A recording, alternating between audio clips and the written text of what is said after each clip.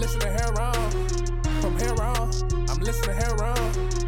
There on, I'm listening here on. From here on, I'm listening here on.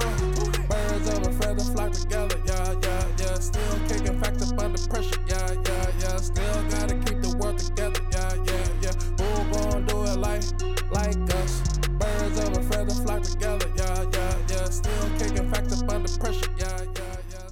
Hello, hello, hello, and thank you for joining us on Heron's Home Podcast. I'm your host, Corey Robertson, alongside my soundman extraordinaire, Rico G. What's going on, everybody? How y'all doing? And welcome back to the studio for episode 211. Yes, sir. Welcome, everyone. Yeah, welcome back. Yes, sir. Yes, sir. So, you been getting into anything interesting this week?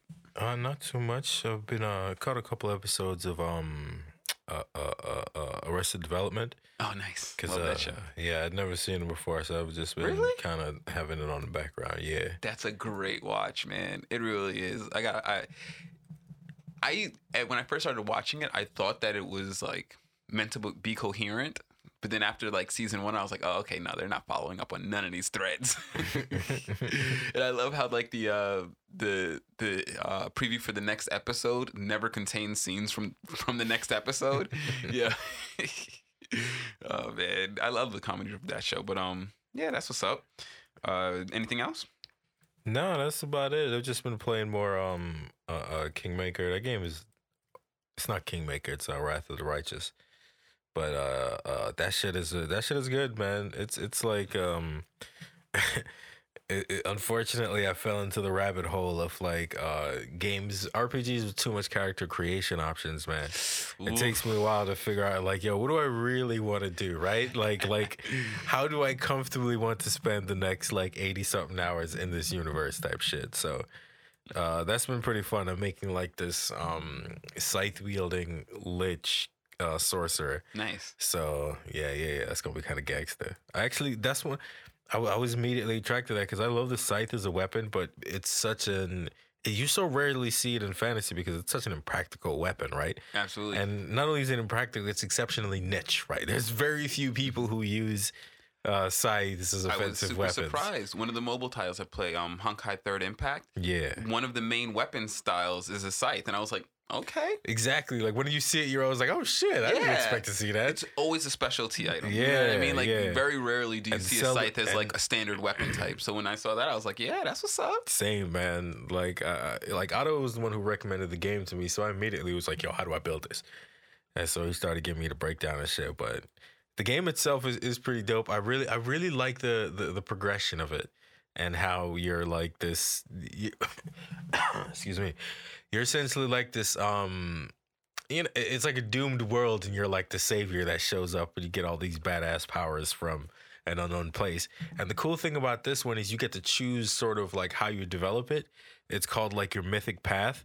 And I think there are 9 of them, including Gold Dragon, Angel, Demon, Swarm, Lich is the one I chose, Trickster, and a couple other ones that I don't remember, but it's been pretty fun, man. It's like, man, there's just so many options. There's like 12 classes, and each classes has like 6 subclasses, and then on top of those classes, there are prestige classes that requires prerequisites from leveling up. So it's just there's a lot. This is Wrath of the Righteous. Yeah, Pathfinder. Wrath of the Righteous. And how is this a graphically like interesting game? Because this seems like really, really in depth. Like, I can't even imagine trying to flesh out something like this visually.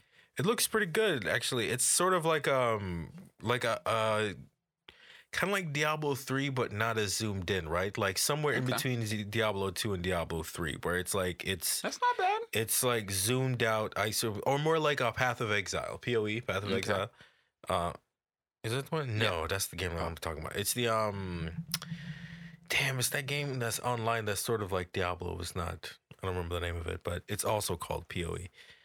Path of Exile is a Diablo-like game. Oh, then maybe that is the one. Yeah, I think you had it on the nose with that one. So it looks sort of like that, right? Where they're they're fleshed out, but they're not like fully 3D. I think it's called third-person isometric view. Yeah, but yeah, it's super fun. I decided to engage a dragon like way before I was supposed to fight it, and it was a horrible experience. A horrible. It's like what really made me mad and like look to the internet, which makes me figure out that I'm way underleveled for this. Was like, yo, they fucking trolled me, my nigga. Like, so we go in to fight the dragon, we sneak up on it, we get the drop on it as per like the quest objectives and shit, and he fears everybody. My main character goes running like a doofus. Everybody's kind of holding it down. But, 2 levels too low, so slowly but surely, niggas is dying. Damn. Left and right, niggas is dying. You know what I'm saying? Worst. And then motherfuckers is getting feared. And so my main character is way down there in Timbuktu.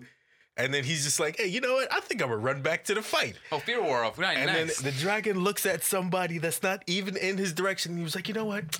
I want to go over there. That looks like a good spot. And everybody gets flame breathed and killed. I'm like, I need to see what's going on with this because this is some bullshit. Yeah. But it's a fun journey, man. I'm enjoying it. I can see why it's been so highly rated. And I'm not even like, I'm only on Act 3 of like 8, I think, or something like that. So nice. I'm excited to see where it goes. And so where it's like a Diablo with a heavy character creator? Yeah, heavy character creator and sort of like a lot of options and choices that seem to be important, sort of like the Mass Effect vein. Okay. Because apparently characters and I think your character might be able to.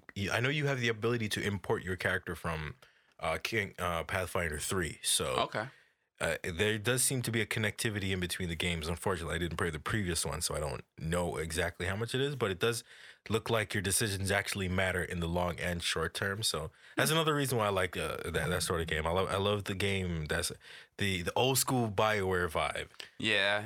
I'm trying to think. What was the first game that I experienced where it had carryover from prior games? Because there was definitely RPGs that did that. It was very rare, though. Yeah, it is.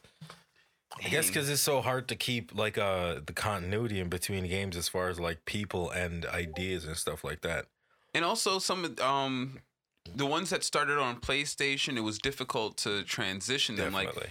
Like the trend came about when the franchises were on a single console, but once they started branching off into the next console, because I think it was like GameCube, because I know Nintendo was probably, I'm trying to think of the game, and if there was a developer that I would say would do something like that, it would be Nintendo. Definitely, I can see and I want to say, Final Fantasy Tactics Advance had some amount of that carryover. But I'm sure that there was ones before that, because I'm thinking back on like Genesis. Wasn't there any games that if you had a save file, but there was no way for the Genesis to know that? Yeah, that was before my time. That was way before my time. Yeah, that was before they had a decent enough onboard RAM on the system to do something like that. Because like the PlayStation, you'd have to load different discs and stuff. I mean, it was like old school. You had to in the old school, you had to write down a password so that it saved where That's you were. Right. They didn't even have the memory for a save file. Nope. But yeah, dude, that's what's up. Yeah, I like the carryover adventures. They got more nuanced as I'm excited to see where it goes. Apparently, spoiler alert, when you go full lich, a lot of people ain't fucking with that. And I'm already seeing the writing on the wall because your paladin, aka your main tank, is already like, hey, bro, you need to step away from the edge. Damn. These powers that you're using, I don't know if they cool with it. All I'm saying is, and it's every time you hear her talk, she's like, I'd rather, if I lose my weapon, I lose a tool. If I lose my way, I've lost my life. So she's already, the game is already letting you know, like, hey, she don't fuck with the evil shit. You're going to have to find you a black She's going to make a very hard line once you ultimately become a lich and give up your body and shit. But I'm excited to see where it goes. Fuck it. You could turn her into a blackguard. If you're a lich, you don't care, right? I think so. I think it's possible to like resurrect some of your team members as like undead special characters. So we'll see where it goes. That's why I got the evil playlist out of the way. It's so funny. Like I'm like I'm reading the evil choice. I'm like I really don't want it. That's such a dick move. I don't want to do that. Let me borrow your soul real quick. Like that's the whole point of these games is because I know on my good file I'm not even gonna second guess the choices. So I want to be able to see where this rabbit hole takes me and shit like that. So it's been fun. I'm enjoying it. I'm gonna beat that dragon's ass in a couple of days. Coming back for revenge. I'm gonna whoop his legs, Charles. Damn. That's what's up. Yeah, I have Witcher next on the docket, but I definitely have not had time to watch anything as of recent. But yeah, it's let's go ahead. We can just jump on into some of these here topics. Yeah.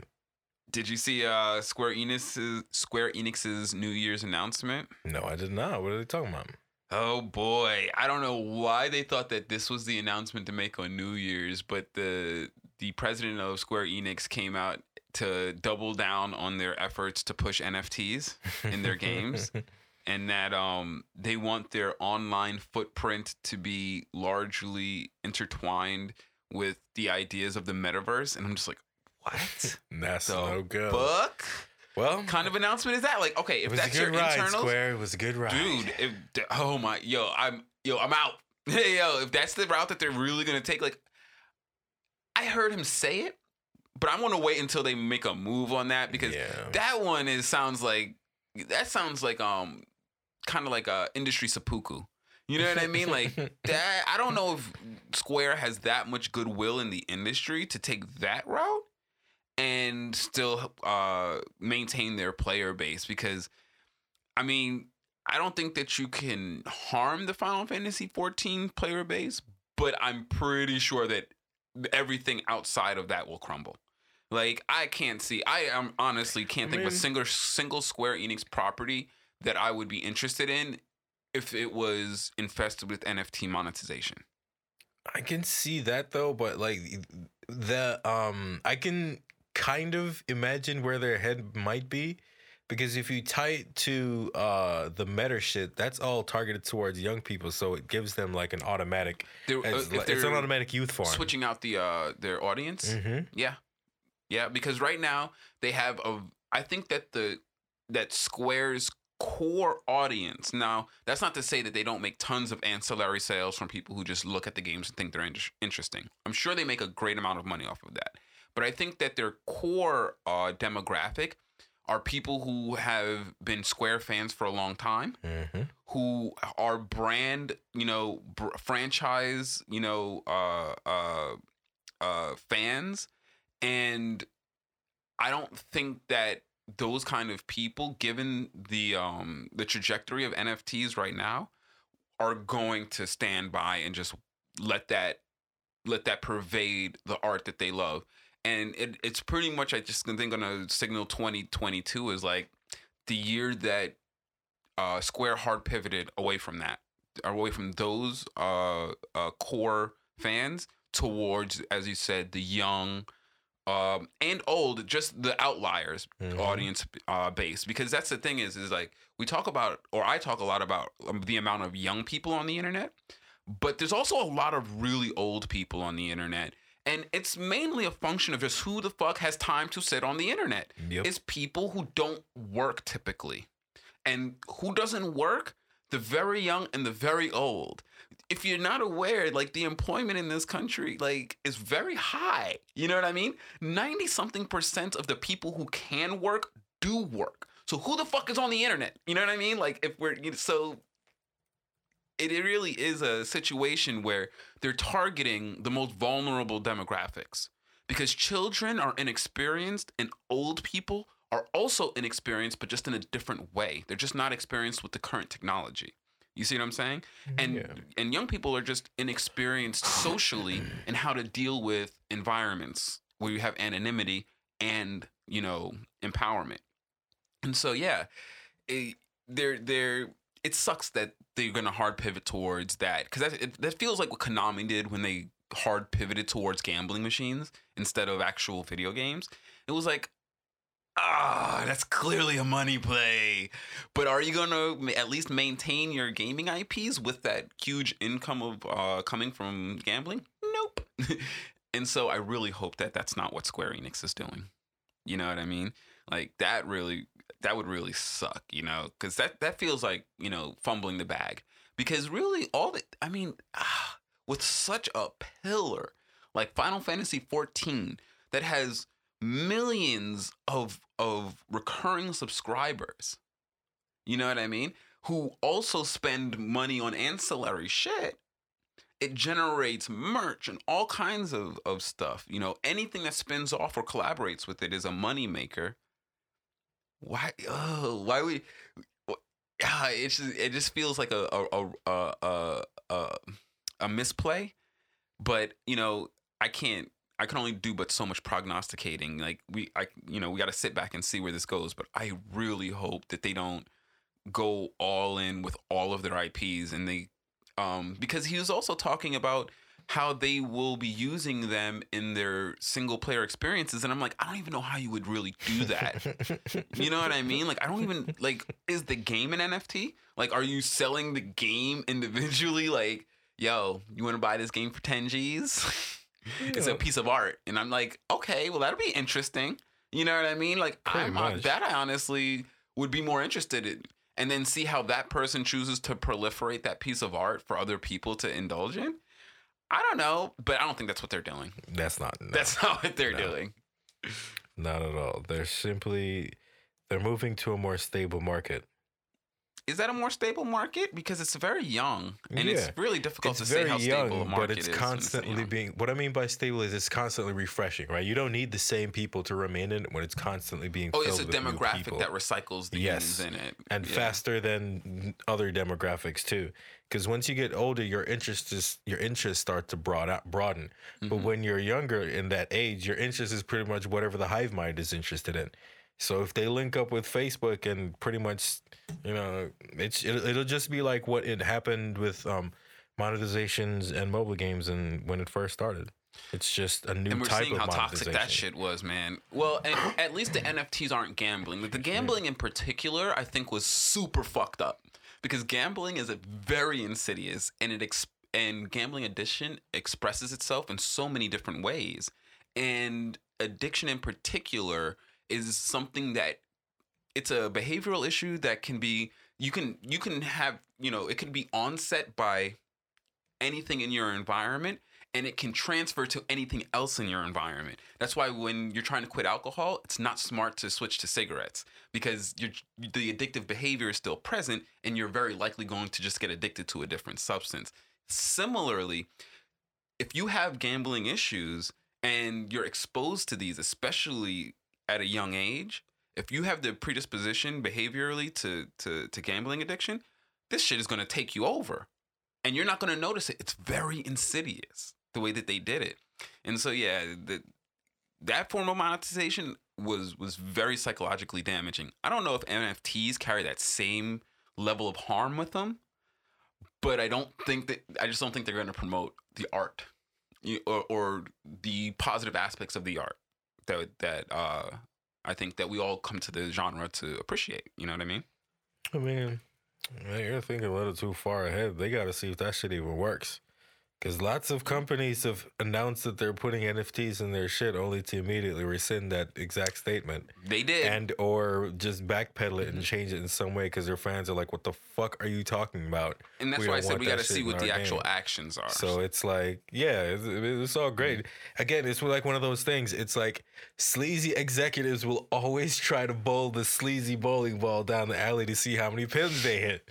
You feel me? It's up to us to be like, nah, you can't. No, just so don't do that. I really hope that the fan response was enough. And see, that's why it's so insidious the way YouTube removed the dislikes from the video, from the public view, because we should be able to see that. Even though I did download the little extension so that you can add the dislikes back to YouTube, and it's interesting. I see because the engagement has definitely gone down. I've noticed. Like the engagement on the likes versus dislikes has gone down.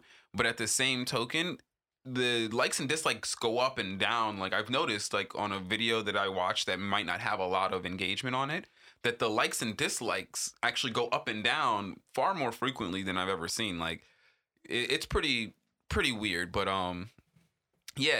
when we could see that, it was very obvious that the point was getting made to Square.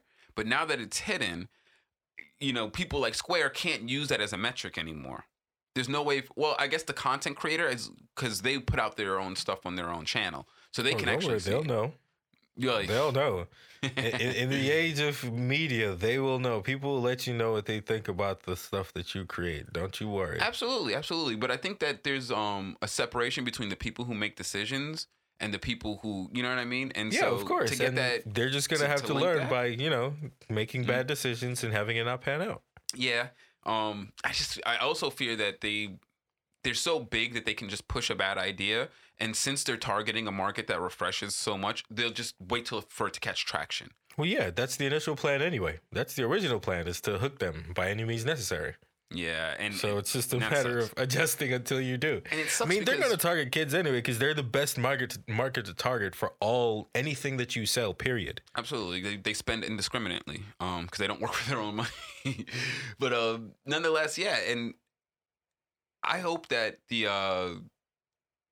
backlash is definitely effective at letting them know that they will lose a significant enough of the player base that it won't be beneficial in the short run. Like, they'll take too much of a shareholder hit in the short run trying to do this, that it's not worth it for the long-term play that they're looking for. But the long-term play only really becomes invalid if legislation comes into play and they attempt to regulate this industry in some meaningful way. Because God forbid they manage to migrate everything over into this metaverse kind of platform. It's gonna be real bad if they don't regulate loot boxes in this environment. It's gonna be bad news bears. Because it was bad enough when Farmville started getting into the random loot mechanics back when that was popular 10, 20 years ago. Damn, how old is Farmville? That's just like 15 years old. Pretty now. old. You know, it was bad. It was one of the most predatory monetization, and it's all because of the proliferation of the Facebook platform and the trust that people intrinsically have on that platform.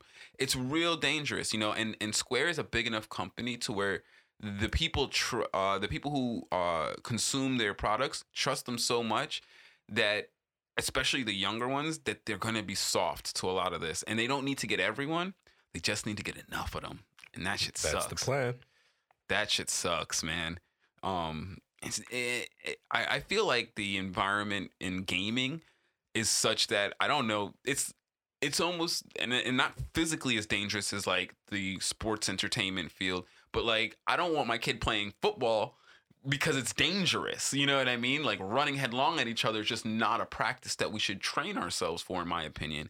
In the same way, the gaming industry is becoming exceedingly toxic and predatory, and I don't want to encourage him to get into a hobby where there's mines everywhere, and he can only really healthily engage with it if he learns how to dodge claymores. Like, for fuck's sakes, you know, that's not. I don't feel comfortable exposing my son to that kind of hobby. You know what I mean?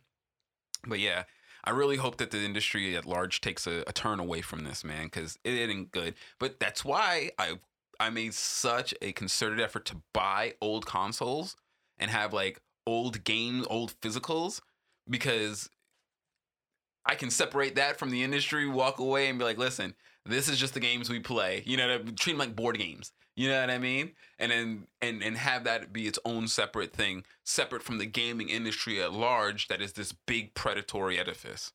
Because that shit, yeah, B's like that. Until he's old enough to where he can engage with it well. Video games. Say that again, I'm sorry? Every year I play less and less video games, and it's not because I like gaming any less. I know. It is the fucking worst, dude, because I very much still have a passion for gaming. But I absolutely do find myself, and it's not just due to my responsibilities, because I'm pretty good at my own time management.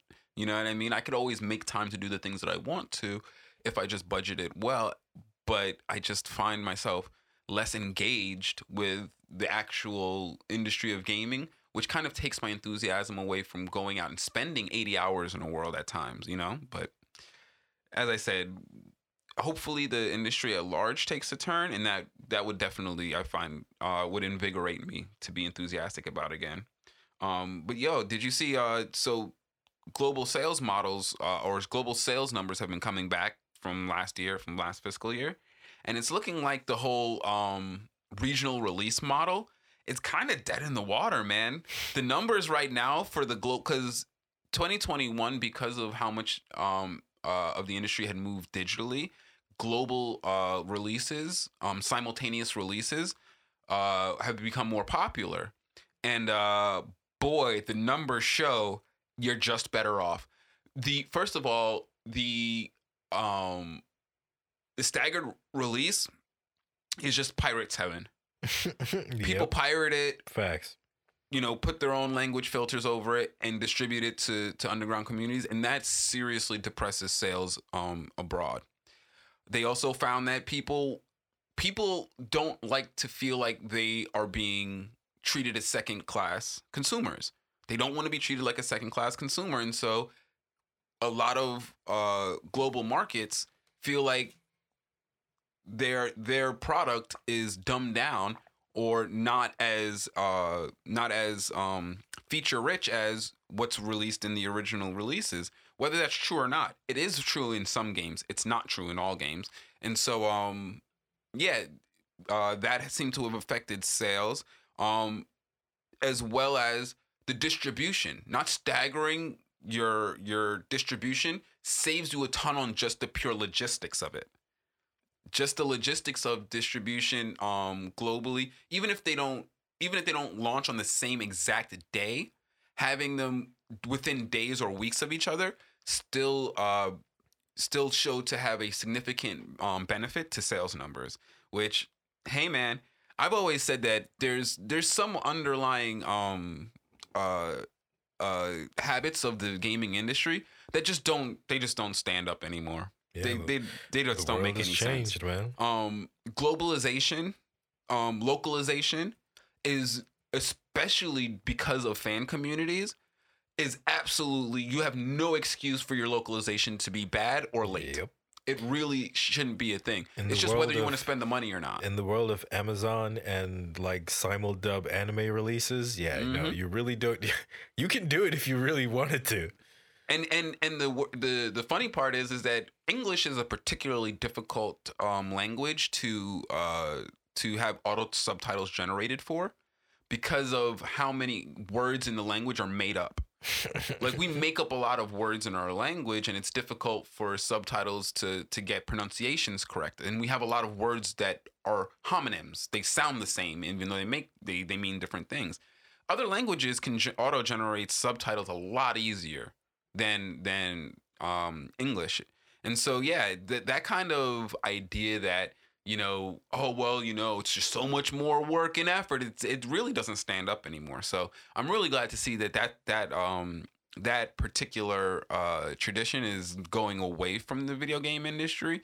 But that, I don't think, was the most toxic thing. That's a drop in the pond of things that need to change in the industry for it to actually be on the path to actually creating the level of art that it could be at this juncture in its life, because video games is a very young art form. You know what I mean? I consider it comparatively, hell yeah. Yeah, and it's a hugely collaborative one.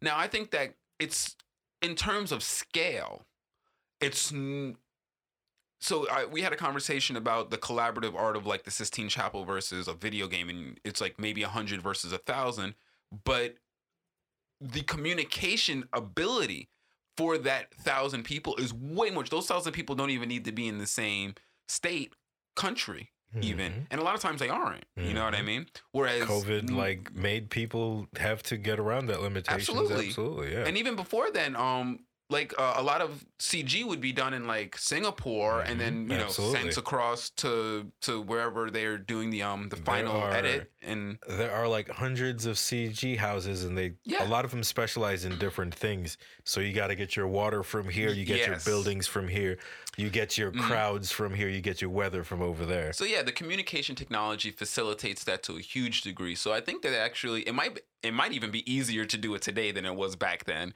even with less people. You know what I mean? So I think that collaborative art has existed for a long time, to say that.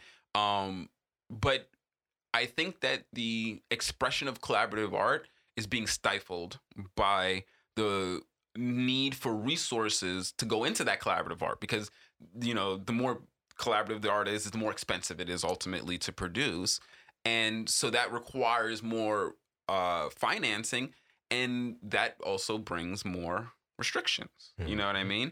And not just that, more input from people who might not actually care about the art. And that, I think, is where the imbalance today that didn't exist in the past. And that's why the situation that, let's say, video games or cinema is in today is unique and needs to be dealt with if we're going to see progress in the industry of collaborative art at large. You know what I mean? If we can't learn to either culturally or industrially mitigate the influence of finance in art, then it's just going to become, as I think we aptly described, it's just bad art. We're just going to get a whole lot of bad art, you know. And that's going to suck, because we are more empowered today to have artists working and doing the things that they love, you know, mediums and technology. That is unfortunately a byproduct, because you have the accessibility causes, because everybody can do it and anybody can do it, you're going to have more amateurs. And so, yes, there will be an abundance of shitty art in comparison to the good ones, and especially in comparison to previous times. Because previous times, like, you couldn't do art unless you had money. Feel me? You had to have a patron. You had to have some nigga like, yo. Feel me? Somebody had to be like, yeah, you can just do art. That's cool. You know what I mean? But now, like, everybody has a phone that you can use to make a film in some way, shape, or form. You know what I'm saying? Everybody has access to the internet that you can proliferate that very video. So, well, I would differentiate that between content and art. So there's some people, like, everyone can make content. True. But there's some people making art. But art is subjective. You know what I mean? It's difficult to just be like, that's not art because of how you... No. But even content creators call themselves content creators and not artists. I mean, you know what I mean? It's a genre, and I'm not. But it depends. Diminishing one or the other. It depends on the type of content you're creating. Yeah, and your content could be art, absolutely, but they're definitely different things. You know what I mean? And so, yeah, and that's not to, and as I was just about to say, it's not to diminish content creators. They're just doing something different. You know what I mean? And we should differentiate that so that people can interface with it more genuinely, I think. Because I think that a lot of, and that's why people are so attached to certain things that are just content. They're not art, but they're interfacing with it like it's art. And so we get people having these wildly disparate reactions to shit. They're like, yo, that's just content, bro. Chill. That's just for chuckles and laughs. You know what I mean? I wasn't trying to establish a comedic universe around this. And, you know, that's not what was going on, you know? And so, yeah, I think that having an understanding of where content versus art is, I think that's what I was really trying to get at before. We need to culturally establish content versus art, because art, I think, benefits from the patron model, as we were describing before, whereas content benefits from the corporate structure finance model, you know? And your content never suffers from being more inclusive and all that stuff, but sometimes your art does, because your art's supposed to be an expression of something unique, maybe onto the human, maybe in my opinion. But whereas the content is made to be generally consumed, whereas you're not supposed to like all art. I don't think you're right, because the art might not be something that you connect to. You know what I mean? Whereas content is generally supposed to be made in such a way. When I say content, I mean like internet content. Is made in such a way to be palatable for everyone. You know, like Drake. Drake is content, not art. Whereas even a Kendrick Lamar isn't palatable to everyone. The amount of times that the life experience that he's delineating in his music isn't palatable to everyone. Whereas Drake is speaking about a life experience that anyone could have gone through at any given point in their life. Whereas not everyone will experience the violence that Kendrick's gone through. You know what I mean? So I think that there's a very different thing there, and we should interface with them differently. That's why I don't like having Drake, Kendrick. In that case, I would say that's just a different type of art, you know, because it's like doing something that appeals to everyone is not always easy. You know what I mean? And that's why I said your content could be based around art. Sure, I'm not saying it can't, but not all content is art. That's all I'm getting at. Yeah, and I didn't disagree with that. Yeah, I'm not disagreeing with that. So yeah, you know, yeah, I think that's a very worthwhile distinction to make, especially as we go into discussion on the gaming industry in the future. But yeah, moving on from that, dude, Image Comics started the writers and I believe letterists and art illustrators at Image Comics formed the first comic book union. Damn. Yeah, bro. I was like, dang. It's not that surprising that it's the first comic book unit, but that's awesome. Yeah, and so their letter to management on their memorandum of understanding stated that they were unionizing because of workplace precarity and lack of diversity in the workplace. And the diversity part, I don't know how that gets settled. That's a very, very difficult thing to fix in any kind of institutional way. But in terms of their workplace precarity, because of COVID and their inability, I guess, to meet up and do a lot of physical work because they're trying to produce printed medium, and of course the slowdown in the print industry at large, put a lot of their jobs in an unsteady place. And so, yes, this is exactly why you unionize.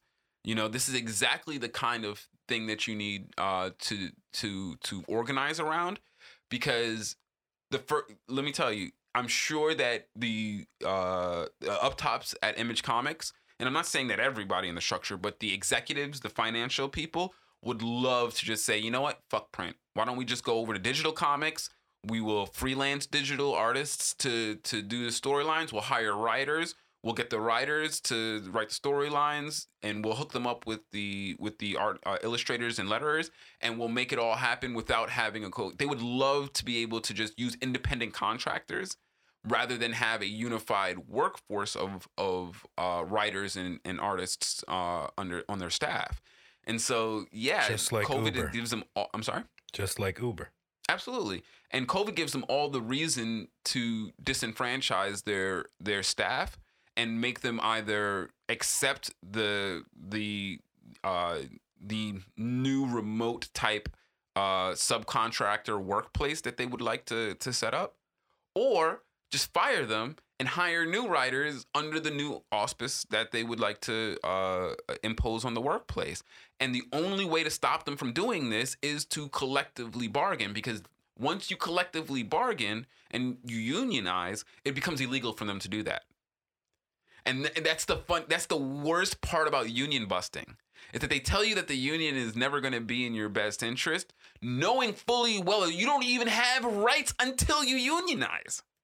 You have zero rights as an employee until you unionize. So the very idea that you shouldn't unionize is disingenuous on the face of it, of course, of which we all knew. But this is just the kind of information that, even though you might feel it's wrong, this is why it's wrong, because the only time that you have rights as a worker is when you've unionized. Otherwise, the only rights you have are stated in your employment contract, and you didn't write that. And I guarantee you, your company is not giving you rights. They're not giving you the ability to control your workplace and to own your labor value. They're not doing that. That ain't what's in that labor contract that you signed when you got hired. So yeah, seeing the comic books, the comic book writers, illustrators, and letterers unionize in Image Comics, that's a huge move. But if it starts to become popular in the comic book industry, I think it's going to put the comic book end of Marvel at odds with the cinematic end of Marvel. It's going to very heavily put them at odds, because the decision to use their material isn't up to the Marvel comic producers, and the legal at Marvel Cinematics is not interested in paying them. And so it's going to be real tenuous to see how this affects what goes on in the MCU, especially because they plan so far into the future. Like, I could just see them saying, you know what, F it, we'll just go another direction. But they've already had so many plans, and they've already drawn on so much of the comic book universe that they can't really course correct on that now. Oh yeah, they absolutely can. That's the beauty of the multiverse, Curry. Don't you remember? Anything is possible. But what about the stuff that they have planned? Like, it's already in the future that might be. I mean, if it's already been, as long as it hasn't. I mean, even if it has been filmed, you can always retcon something. That's what writers are for. You can always just change it if it hasn't happened yet. Yeah, and do reshoots. Well, if it hasn't happened yet, you don't need to do reshoots. Well, yeah, but I'm saying like a movie that's coming out next year or the year after that is probably started shooting already. You know what I mean? And so because they've got to go through like a year of digital editing and all that stuff. And so that stuff, you know, in the next 18 months, the rights of the comic book artists could change. But then again, maybe the legal's only going to fight it if there's an opening to fight. If there's no opening to fight, they'll just probably just pay them. No. Well, the thing is, they're not gonna. If a movie has its rights in litigation, it's not getting made. So there wouldn't be. So you know what I'm saying? Like if they're making a movie right now and it started going into legal rights, that movie is no longer getting made. Gotcha. The studio does not like to go through that trouble. Really interesting. I saw this I saw this one random YouTube interviewer where this writer who I don't remember who exactly he was, but he was basically just talking about the industry and how people treat you and stuff like that. And he was like, yeah, I've had a lot of my scripts stolen in Hollywood. Wow. And he was like... Scripts? Yeah. Like, nigga, that's a lot of fucking work. Yeah. Like, because you'll go to the studio... The studio will, like, option a script. What? You'll write it. They'll pay you for it. And they'll be like, all right, if we use it in X amount of time, then we pay you a full amount. If we don't, then it just goes into our backlogs or whatever just to stay there forever. Wow. Then 2-3 years later, change of leadership. There's a script in the backlog somewhere. They're like, oh, they just changed a few things. And they found it and made it. And he threw up a stink about it, and they pulled it, and the movie disappeared. And then he said when he later talked to his lawyer, he was like, that's where you fucked up. What you do is you let them finish making the movie, and on opening weekend, when they drop the trailer, when they drop like the opening week trailer, that's when you bring up all your evidence, because they're too deep in at that point, and they can't pull it back. Now they just have to share the money with you.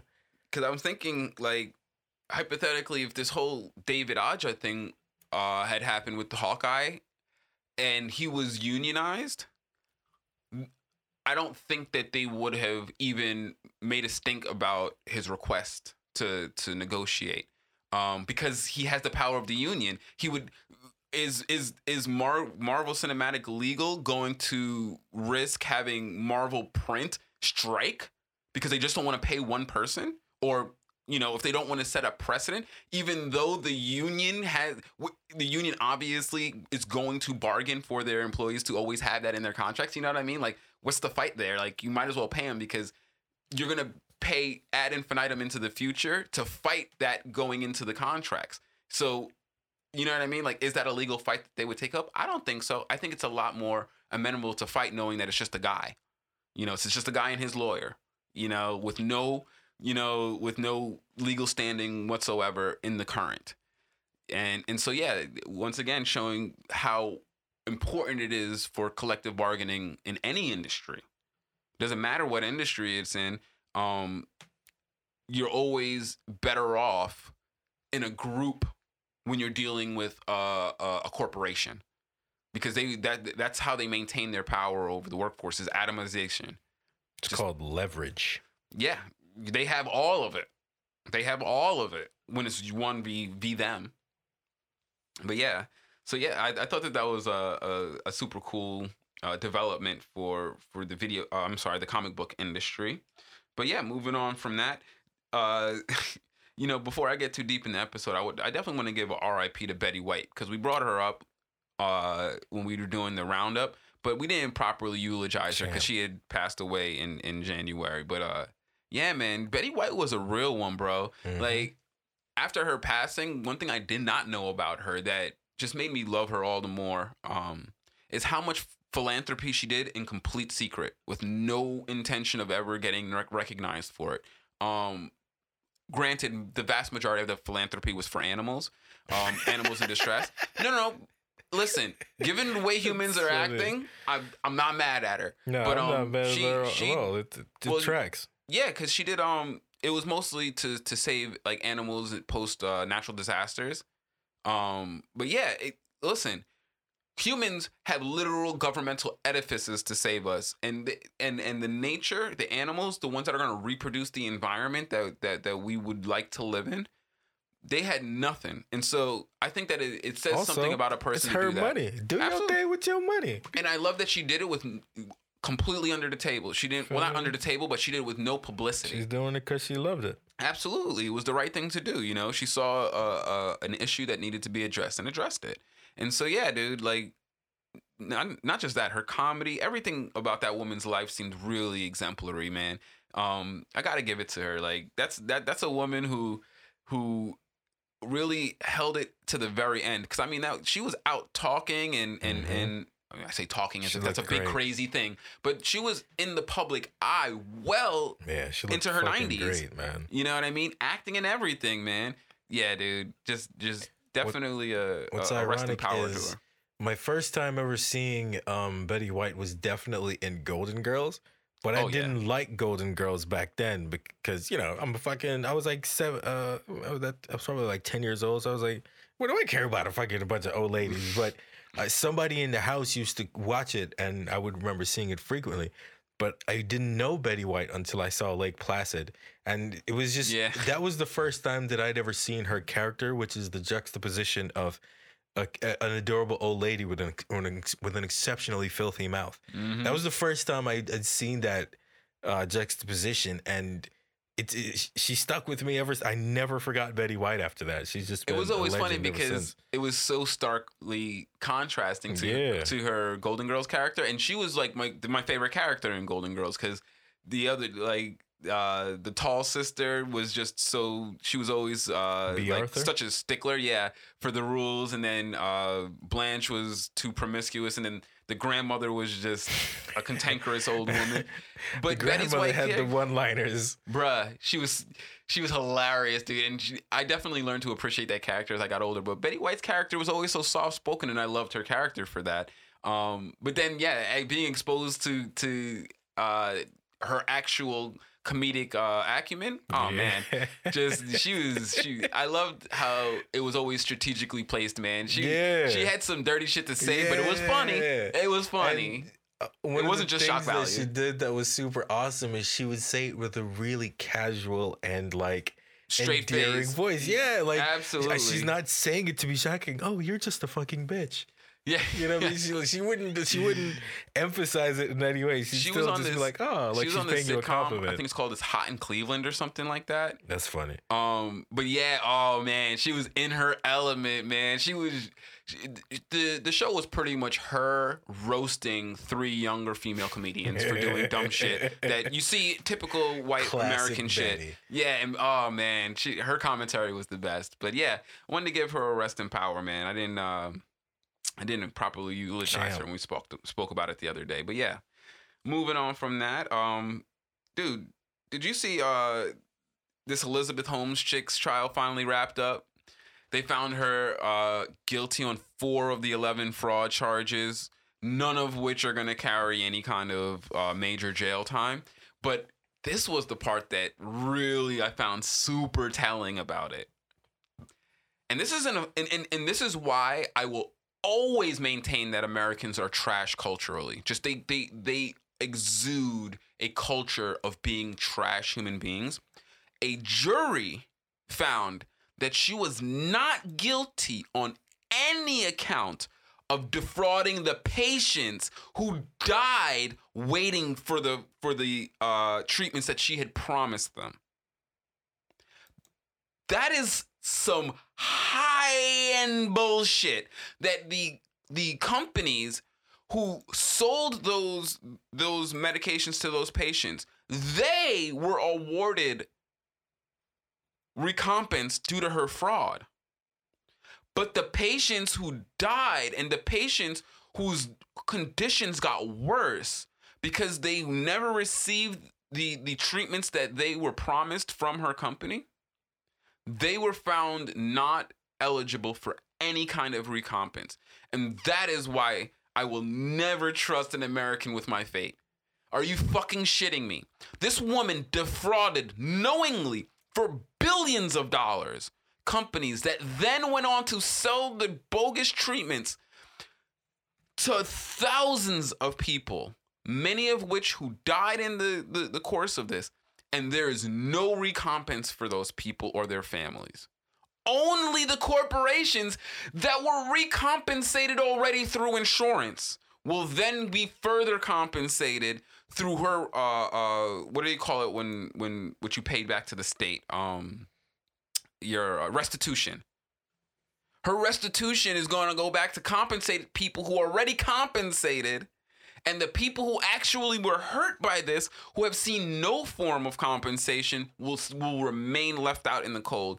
And man, we got a mega injustice system on our hands, man. This shit is not designed to help anyone but the rich. Like, I'm just so beyond. Like, if they were going to say that she was innocent and that she wasn't guilty of fraud, so be it. I get it. But to say that she was only guilty of defrauding corporations and not the people who directly were supposed to be receiving these treatments is beyond the pale. That shit's crazy. I mean, am I being overly sensitive to the plight of these people in saying that they were equally defrauded by the medical claims made by this company? No, that's fair, but this is America. That's just how it goes. Wild, bro. You said it at the top. You know what I mean? It's an injustice system that favors the rich. The rich people made sure that they got their... Unfortunately, it's just the reality of our world that poor people are used as the stepping stones. That shit is you know wild, bro. It's like the Matrix. They're being farmed. Yeah, man. I can't believe that they found a jury of people who found that the patients were the ones who were liable for their own actions. Like, that shit. Like, how do you find 12 average Americans who can say that? No, like, I can't even. Well, I can't imagine. It's metagaming, man. It's metagaming. Like, in 2022, 2021, you got to know your job in and out and be able to control every single variable. You feel me? That's just. Dude. Unfortunately, that's a good lawyer. That's how that goes. Yeah. That's why I be saying so many times, like, yo, the lawyers, like, sometimes these lawyers. So I wonder if during jury selection he was just like, I have to find the shittiest people I can find. It's not even that. The people who lack any heart or morals whatsoever. Exactly. If you find someone that's a little too compassionate, you find a bullshit reason to get them kicked out until you find the right person, and then you don't have any complaints. I wonder what that line of questioning was to suss out, like, is your heart black enough to ride with us on this? Like, I wonder what questions they asked to suss them out. They were probably good questions. Kareed, those kinds of people can sense their own. What are you talking about? They can smell it on their breath. You don't need to ask questions. You just say a few things and see how they respond, and sometimes it tells you all you need to know. Absolutely, man. I'm sure it wasn't that difficult. Honestly, it probably was not nearly those as difficult as I would think. Those kind of people, they let themselves be known rather quickly. And the beauty about those kinds of people, they never realize when they're being taken for a ride. No. On either end, the funny part is that those lawyers are just as susceptible to the bullshit as the bullshit that they give to the other people. But yeah, it is what it is, man. Wow, man. I just dystopian life, man. It'd be like that. It do though, man. Like, the shit is super dystopian. I'm just like, yo, that is, man, the legal system is just publicly shit. It's publicly shit. Like, they broadcast that. They showed that all 330 some odd million Americans had an opportunity to watch this injustice, and they didn't give a fuck to hide it. They were like, hey, watch this. This is why the jury system is trash. This is why having a judge and a jury is useless. Like, what's the point of having a judge and a jury in a trial? Like, it's a bunch of wasted time. You know, like, people, because the judge has the option of throwing out the actual charges that they're guilty of, or the jury just has a chance of saying, hey, I know that she broke the law, but I'm only going to apply it to these people. And that's partially the state's fault for separating the fraud case. If the corporations, listen, if Citizen United says that the corporation is a person, then the fraudulent charges should show no distinction between the patients and the corporations that were defrauded. Everyone was defrauded. So the state had to present different charges. You know what I mean? So there's culpability on the state for doing it that way. There's culpability on the jury for being shitbags, you know? It's just, the whole system is so set up for manipulation. But I guess, you know, fuck it. We still gotta trust it, right? You still got an interface with it. I wouldn't recommend I anybody wouldn't recommend you trust it. trust it. You're subject to setting it. yourself up for failure. You're definitely subject to it. I wouldn't trust it if I Setting were you. yourself up for some heartbreak, bro. There better be a lot of zeros behind that trust. Yeah, you know what I mean? You better know somebody who knows that judge. That's the most important part about your lawyer. Is what judges he knows. His relationship to the judge. Absolutely. Facts. And so yeah. But yeah, moving on from that. It is never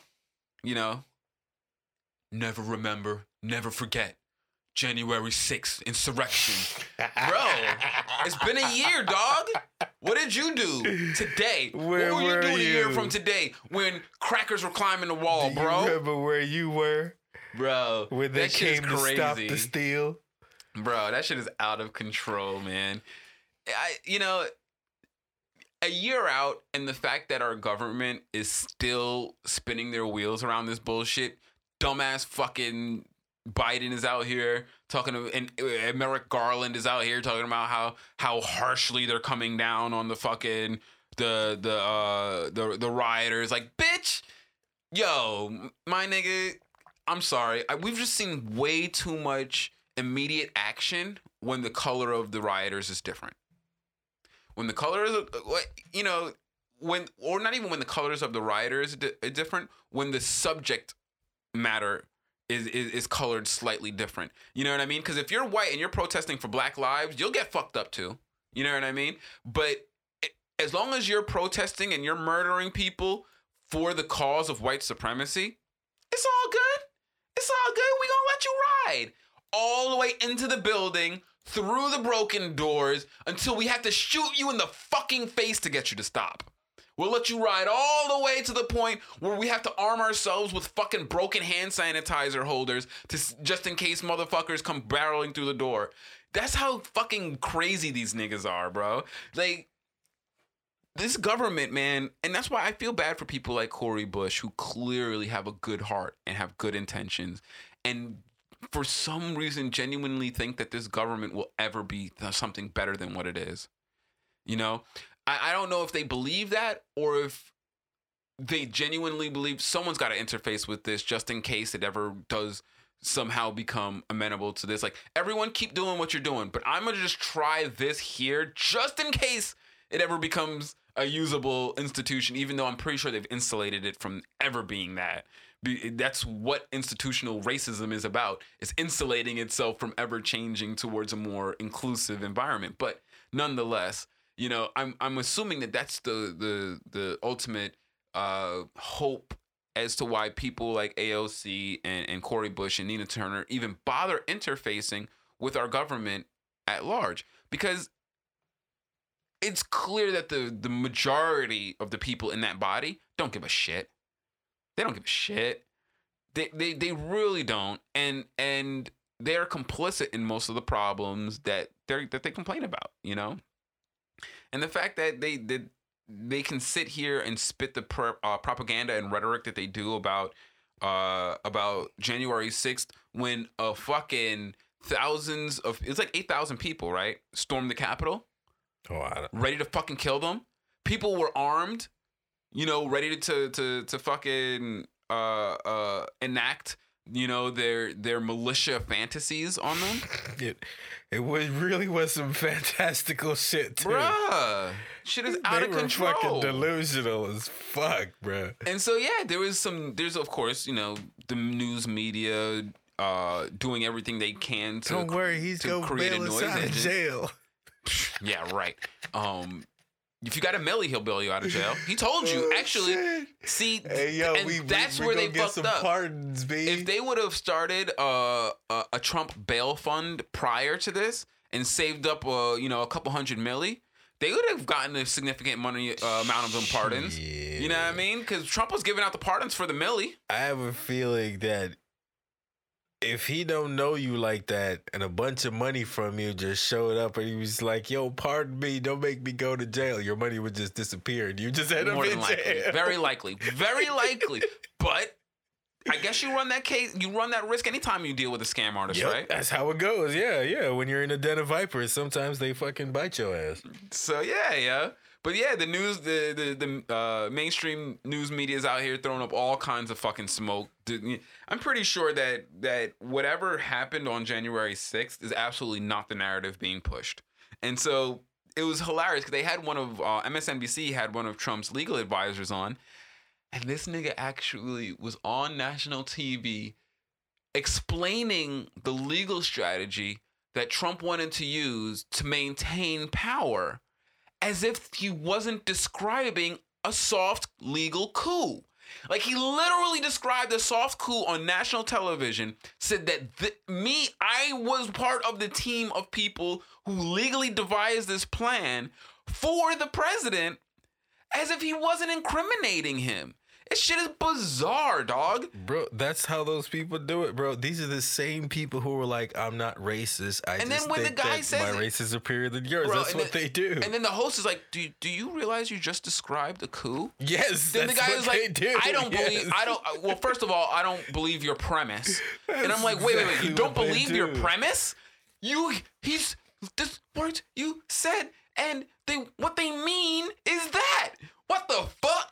It's a very, very disheartening thing to see modern contemporary news in the state that it's in. It's bad. And I'm sure other countries have to see this and be like, yo, these guys, man, they're fucked, man. They're big fucked. They're really big time fucked. Because, and it's not just us, because I mean, the UK is in a similar state. Like, the UK is in a very similar state. You know, a lot of these other countries, Germany, France, it's a Western culture problem. And I'm not just saying it's a white people problem. It's a problem caused by ideas that were cultivated and spread among Western ideologies. It's a problem with Renaissance era thinking running up against modern technology. You know, Renaissance era thinking is like individualism, humanism, universalism, and technology is exacerbating these ideas, because while on an individual level, when you aren't empowered to enact all of those things on people, those ideas of humanism and individualism and universalism aren't bad. But when technology empowers you to take those ideals and, you know, exercise them asymmetrically over large populations, it ends up not being good. Those are very capitalist ideals.